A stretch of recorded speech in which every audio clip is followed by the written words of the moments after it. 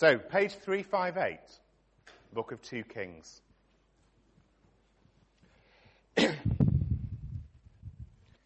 Chapter 6, and I'm going to read from verse 8.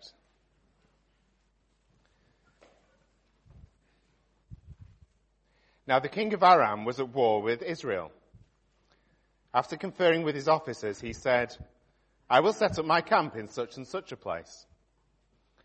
The man of God sent word to the king of Israel, beware of passing that place because the Arameans are going down there. So the king of Israel checked on the place indicated by the man of God. Time and again, Elisha warned the king so that he was on the guard in such places. This enraged the king of Aram. He summoned his officers and demanded of them, tell me which of us is on the side of the king of Israel. None of us, my lord and king, said one of his officers. But Elisha the prophet who is in Israel tells the king of Israel the very words you speak in your bedroom. Go, find out where he is, the king ordered, so that I can send men back and capture him. The report came back. He's in Dothan. Then he sent horses and chariots and a strong force there. They went by night and surrounded the city. When the servant of God got up and went out early next morning, an army with horses and chariots had surrounded the city. Oh no, my lord, what shall we do? The servant asked.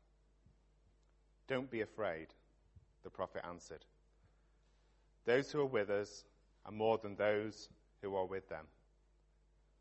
And Elisha prayed, open his eyes, Lord, so that he may see. Then the Lord opened the servant's eyes, and he looked and saw the hills full of horses and chariots of fire all around Elisha. As the enemy came down towards him, Elisha prayed to the Lord, strike this army with blindness. So he struck them with blindness, as Elisha had asked. Elisha told them, this is not the road and this is not the city. Follow me and I will lead you to the man you are looking for. And he led them to Samaria. After they entered the city, Elisha said, Lord, open the eyes of these men so that they can see. Then the Lord opened their eyes, and they looked, and they were inside Samaria. When the king of Israel saw them, he asked Elisha, shall I kill them, my father? Shall I kill them? Do not kill them, he answered. Would you kill those you have captured with your own sword or bow? Set food and water before them so that they may eat and drink and then go back to their master. So he prepared a great feast for them. And after they had finished eating and drinking, he sent them away, and they returned to their master. So the bands from Aram stopped raiding Israel's territory. You might want to keep that scripture open because we will be looking at that as we go through. But let's pray, shall we?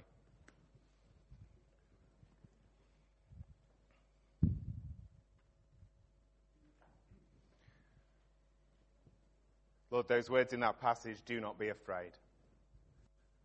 Lord, I'm just conscious that many of us today may be living with some fear in our life. Lord, I want to pray that that call that comes in this passage will resonate with our hearts today. Lord, open us to the work of your Spirit, speaking through your word this morning. In Jesus' name, amen. A friend of ours was once approached by a vacuum cleaner salesman. Your life doesn't get much better, does it? And this vacuum cleaner salesman was trying to sell him a very expensive vacuum. By expensive, I mean it was £700. I won't ask for a show of hands if anyone has bought a £700 vacuum cleaner. But it's a lot of money for a vacuum cleaner. And he said, this vacuum cleaner is amazing. He said, you vacuum with it, and not only does it pick up the dirt that you can see, like if I look down here on the carpet, there's a bit of dirt there. I would vacuum and pick that up. But he says this picks up the dirt that you can't see. It picks up, it's so powerful, so awe-inspiring, that it picks up the dirt not only from under the carpet, but from under the floorboards. My friend's response was exactly the same as what my response would have been. If it's under the floorboards, let it stay there. If it's under the carpet, let it stay there. Basically, out of sight, out of mind. If you can't see it, don't deal with it. Most of us actually live like that, don't we? If we can't see it, we don't want to acknowledge it's there, leave well alone. There's been quite a lot of news this week, hasn't there? There's been horrific events in Nice, in Turkey. There's been events in our own country with a new Prime Minister. And I was watching the handover from David Cameron to Theresa May when they went to the palace. And it was quite interesting because it was all choreographed perfectly. The timings were impeccable. But when the Queen was in conversation, the BBC reporters were saying, and I wonder what they'll be talking about now. Will they be talking about this or that? Will they be talking about Theresa May's leopard skin shoes? Or will they be talking about this, that, or the other? But basically, nobody had a clue. It was all speculation. Nobody will ever know. I was out walking the other day, and I came across a tree that was covered in bits of pink stuff. And on it, it said fairy door. And this wasn't the work of a child. This was the work of an adult. And it was quite interesting because I thought, a lot of people live with an awful lot of speculation in life. Random speculation. Actually, what we see isn't all there is, but it just goes off at random tangents and thinking, oh, there are fairies that live in trees round Limdown. This passage we're looking at this morning is a passage that takes us from looking just with human eyes, but not to looking in a place of random speculation, but looking with the eyes of faith and with the eyes of revelation, and looking to see what God's reality is. So what's going on here? Well, I don't want to set too much context because we're only in 2 Kings for 1 week. But basically, King Ben-Hadad is the king of Syria. It's Aram in this passage. And there's been an on and off war with Israel. There's some locations for you. Sorry about those awful pictures. But that's just to set this in a bit of context as where things are taking place. Elisha looks like Chewbacca on there. I'm not sure that's really helpful. But what was going on? There were raids coming down from Syria in the north down into Israel. Israel at that point was a split kingdom of Israel and Judah. So we're talking about the northern kingdom here with Samaria as its capital. And we find that actually the king of Aram thinks that there's a spy in the Israeli camp. He thinks that somebody is telling the king of Israel what's going on. Verse 12 says, Elisha, the prophet who's in Israel, tells the king of Israel the very words you speak in your bedroom. But there's no phone tapping or whatever the ancient world equivalent would have been. But actually what Elisha is doing is getting revelation from God. Revelation that protects the people of Israel from these ongoing raids. So King Ben-Hadad tries a different angle. Rather than attack Israel itself, let's take Elisha out. Let's get to the source of the revelation. So they find out where he is, and he's in this city to the north, a place called Dothan. Now, when we read in the Old Testament, we hear things like cities mentioned. I think it's important just to get a bit of a sense of scale here. We're not talking about a city like London or Bristol or Manchester. Dothan probably had a population of about 1,500. So it's more like Highley. It's that sort of size. So not a massive place. But actually, when you think about it, if you were to go this afternoon and try and surround Highley with chariots and horses, you'd need an awful lot of them. So although the city isn't big, the army is probably quite sizable. Verse 15, Elisha's servant gets up and sees the city is surrounded. For all the people who live there, this would be terrifying. It'd be terrifying. You wake up and you look out and you see that your city is surrounded. And it puts you in a place of total fear. It's a totally hopeless situation. The people of Dothan at this point have no way of doing anything about it, of controlling it. I don't know this morning where you find yourself. Do you find yourself in the position of the people of Dothan? You're beset by problems, surrounded by things that actually you don't feel you can break out of. Things that just seem to have a grip on you, things that are causing you to be fearful, things that are causing you to think whatever is going to happen next. What's the response? Well, the servant of Elisha says this, "O my Lord, what shall we do?" Have you ever prayed that? Dear God, what on earth shall I do? Dear God, what shall I do? We become fearful because actually we're not doing what Paul tells us we should be doing. Look what Paul says in 2 Corinthians 5 verse 7. For we walk by faith, not by sight. That's Paul's instruction to us. As part of me says, actually, really, Paul? Do I do that? Do I walk by faith? Do I walk by what I know God sees? Or do I walk by what I think I see? I don't know about you. I can't answer for yourself. I can only answer for me. But I struggle with that. Do I walk by what I don't see? Or do I actually walk by what I think I do see?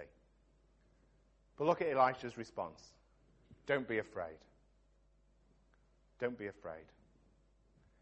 It's a phrase that will appear 80-odd times in the Bible, just in that particular form. Don't be afraid. Would you find that comforting if you were in Dothan? I don't know whether I would. If I'm sat there and the city is surrounded, there's horses and chariots, and you know this force can attack the city. There's no resistance this city can give to prevent that force attacking. And Elisha says, don't be afraid. Don't be afraid. You know, we so often deal with what we can see, don't we, in life? We're materialists. I came across this quote this week. It said, modern Christians are often functional materialists who only believe visible things are real. Of course there is a God out there somewhere, but he's an awful long way off. I don't know whether you feel in your life today that God feels a long way off. When we look at the world today, when we look at what happens in Turkey, when we look at what happens in Nice, when we look at the sort of the tensions in our own nation, do we feel that actually God feels a long way off?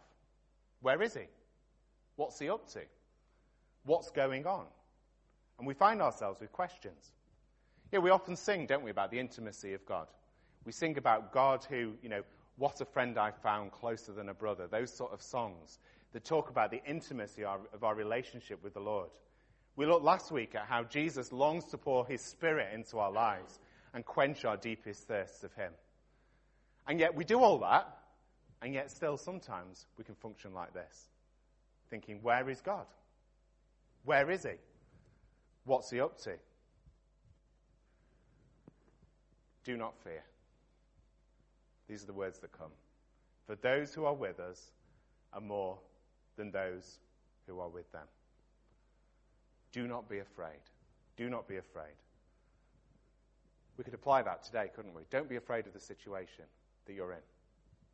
Do not fear, because God's resources are greater than the situation. Do not fear, because the God who walks with you is far more powerful than any situation you will find yourselves in. But I think it's really important here to just pause and think about fear.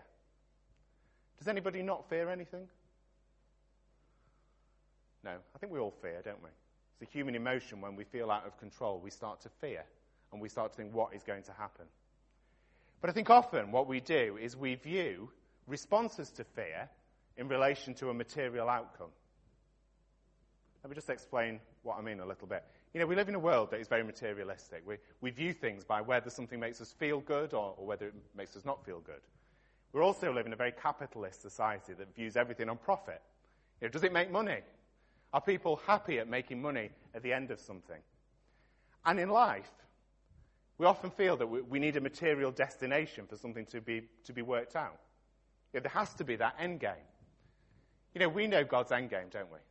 We know that if we're in Christ, we will go to heaven to be with him forever. There'll be no more grief, there'll be no more pain, there'll be no more crying, there'll be no more tears. If you're in Jesus today, that is the canvas that your life is painted on. Never, ever forget that. But in this life, what does Jesus say? We will have trouble. We will have trouble. Things will not always be as we'd quite like them to be. The journey of discipleship is a journey. It goes on. Sometimes it's amazing. Sometimes life is really tough. Sometimes life is really boring. Sometimes life is really exciting. This week on Tuesday, I had a meeting with two friends who are ministers, and we meet once a term, and we have done for a number of years. We meet to pray for each other, to support one another, and to hold each other accountable. And we take it in turns to meet at each other's sort of locations. So one of us, obviously I'm here. One of them is in Huddersfield and one is in Skipton. And it was the turn to go to Skipton. So actually this week, we have two cars as a family. We have a very small car that you really don't want to go on the motorway in. And we have a bigger car. Now Claire needed the bigger car because she had a load of stuff to take to work. So I said, don't worry, I'll arrange to go to Huddersfield, and my friend then can take us both over to Skipton because it's not that far to Huddersfield. So I get to Huddersfield, and he's nowhere to be seen. So I ring his wife, because I couldn't get hold of him. And she said, he left an hour ago. He's gone to Skipton. So I'm there thinking, I've just suffered backache driving to Huddersfield in this tiny little car, and now I've got to drive to Skipton over the Pennines. So I'm there sort of chugging along up and down all these bumpy roads. I get to Skipton, and he's there. But you know, that kind of journey tests your patience. You learn a lot about yourself when actually somebody has misheard what you've said, and you end up bumping along in this tiny car. But life is a journey, isn't it? It's like that. Sometimes we just face situations that we'd rather not face. Things happen that we'd actually think, why am I in this situation? Why am I in this situation? How does the call to not be afraid resonate in those kind of situations? Where actually we'd rather something hadn't happened that way. Well, I think actually what we find here is a call to look up, to look out, to see who it is that we're following, to see what God can do in our lives. That's what Jesus says in John 14. Peace I leave with you. My peace I give you. I do not give you as the world gives. Do not let your hearts be troubled, and do not be afraid. What's the opposite of fear? Is it a good practical outcome for every situation? What does Jesus say? Well, it's peace. It's peace. Jesus promises peace. You read that verse, it is a promise. It's not a vague hope. It's not something that you might happen to stumble upon if you pray hard enough. But it's a promise. Peace I leave you. My peace I give you.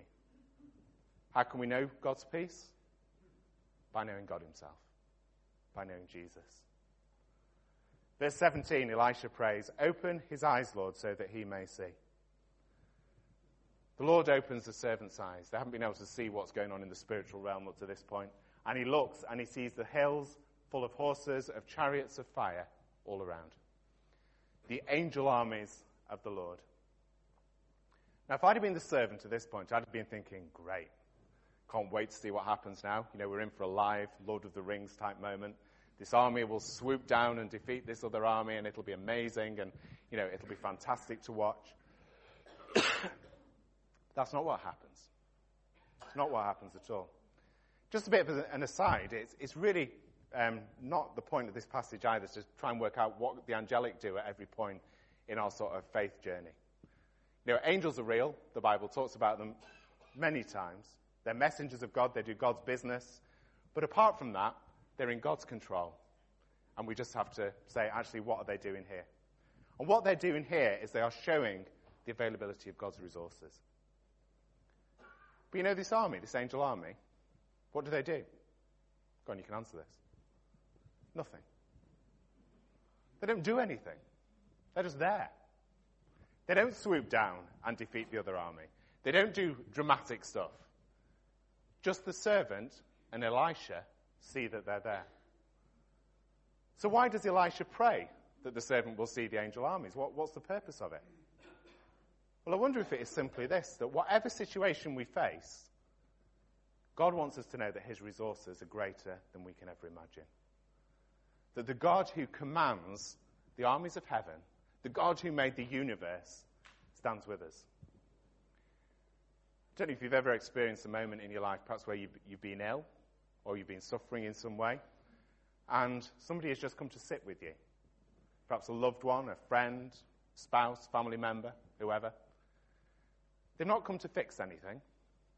They've just come to be there. That often is the most reassuring thing. Just somebody to be there. You know, whatever you're facing today, God is there. He has the resources of heaven, and he stands with you. You know, trusting in God, being fearless in faith, walking by faith, not by sight, is not about immediate outcome. It's not whether God suddenly swoops down and blasts all your problems out of the way. You know, God can do that. I believe in a God of miracles and a God who will, from time to time, intervene and do those things. But most of us will leave this world with problems and troubles that have remained unresolved. It's not those material outcomes that we're actually looking at here. But it's knowing that God stands with us and that he says, do not be afraid. Do not be afraid. But look at God's way of dealing with this situation. It's a million miles away from what the servant was probably expecting. The enemy comes down, the chariots and horses are attacking the city, and what does Elisha pray? That they'll be struck down with blindness. That's nothing to do with angel armies, but they're struck down with blindness. But you notice the slight irony here. What has the servant just received? Sight into the spiritual realm. What does the advancing army lose? Sight into the physical realm. So you get a complete inversion of what's going on. And so this army gets led away to Samaria. Elisha leads them away.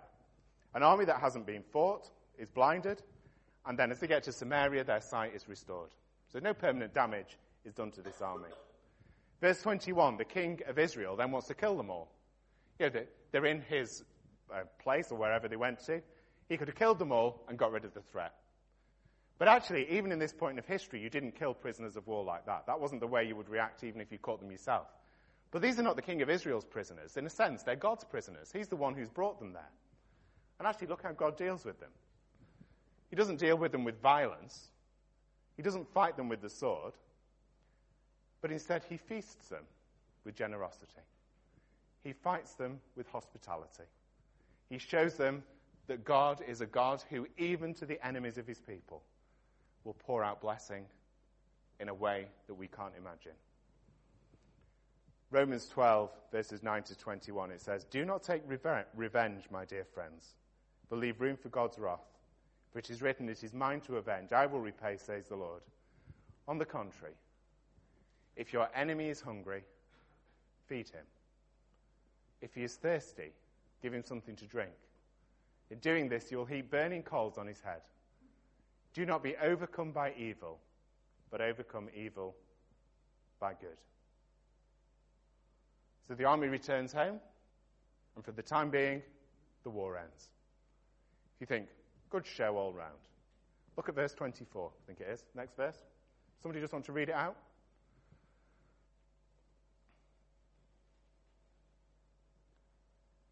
Don't all go at once. Come on, someone with a big voice. Sometime later, Ben-Hadad, king of Aram, mobilized his entire army and marched up and laid siege to Samaria. So you see what happens? It all happens again. The problem actually hasn't been dealt with finally and fully. The problem is resolved for a time, but it wasn't really over. You know, we live in a world where until Jesus returns, or we go back to be with him forever, that there will be problems, there will be troubles. You know, situations in our world we've seen this week. We just think one thing has happened, and then another thing pops up. And then something else happens, then something else happens. And that can happen in our own life, can't it? You know, we deal with something, and we feel that God has really helped us. And then another situation rears its head. Trusting in God is not about having a sorted life. Trusting in God is not thinking that actually everything somehow will be all right all of the time. It's not about having the answers to every single situation. It is okay this morning to be like Elisha's servant and to have to be told by God, don't be afraid, for I am with you. You know, Elisha's servant is never criticized. He's just given revelation by the Lord. Just given revelation. Trusting in God is not meaning that we think that every problem needs to be sorted. And if I just pray a bit harder and have a bit more faith, then everything somehow will all come to a glorious end. No, it's about realizing that actually trusting in God means that in spite of everything, the God of the angel armies walks with me. In spite of everything, I can have confidence to step out in whatever God is calling me to do because he goes with me and will never leave me or forsake me. So this week we can face whether it's work or home or school or college, retirement, old age, illness, relational problems. Not because the angel armies will swoop down and blast everything out of our way so that life will be amazing all the time, but because God is with us and we need not be afraid. He will hold us and give us his peace. That peace that says that we are held for all eternity, whilst realizing that actually in this life we may have trouble. There's an old song, I'm not going to sing it, but it goes, because he lives, I can face tomorrow. Because he lives, all fear is gone. Not because my problems are sorted out, but because Jesus, the conqueror of sin and death, has defeated Satan, defeated death itself, has risen victorious, and we can trust in him. So I just want to ask you where you're up to today. Are you fearful this morning? Are you panicky because you look at the news and you think, what on earth is going on? what on earth is going on? Are you facing situations in your life that actually you just wish God would sort out for you? Whatever we look at, God says, do not be afraid. Do not be afraid. I am with you. Do not be afraid. My peace I give you. Do not be afraid. Remember, if you're in Christ, where you're heading. Do not be afraid. You are held in his hands. Let's pray.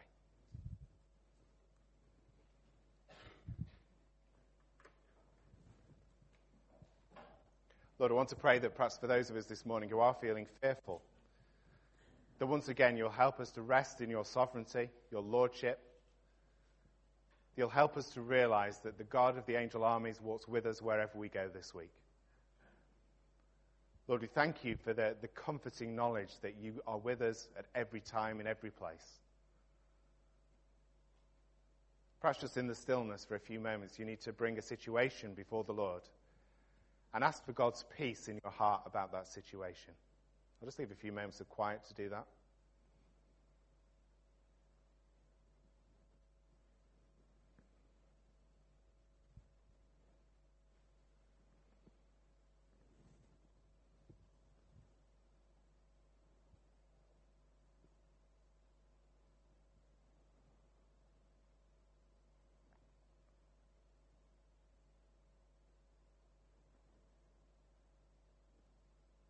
So whatever situation you've brought to mind, I believe the Lord would say to us again, do not be afraid. I am with you. Do not be afraid.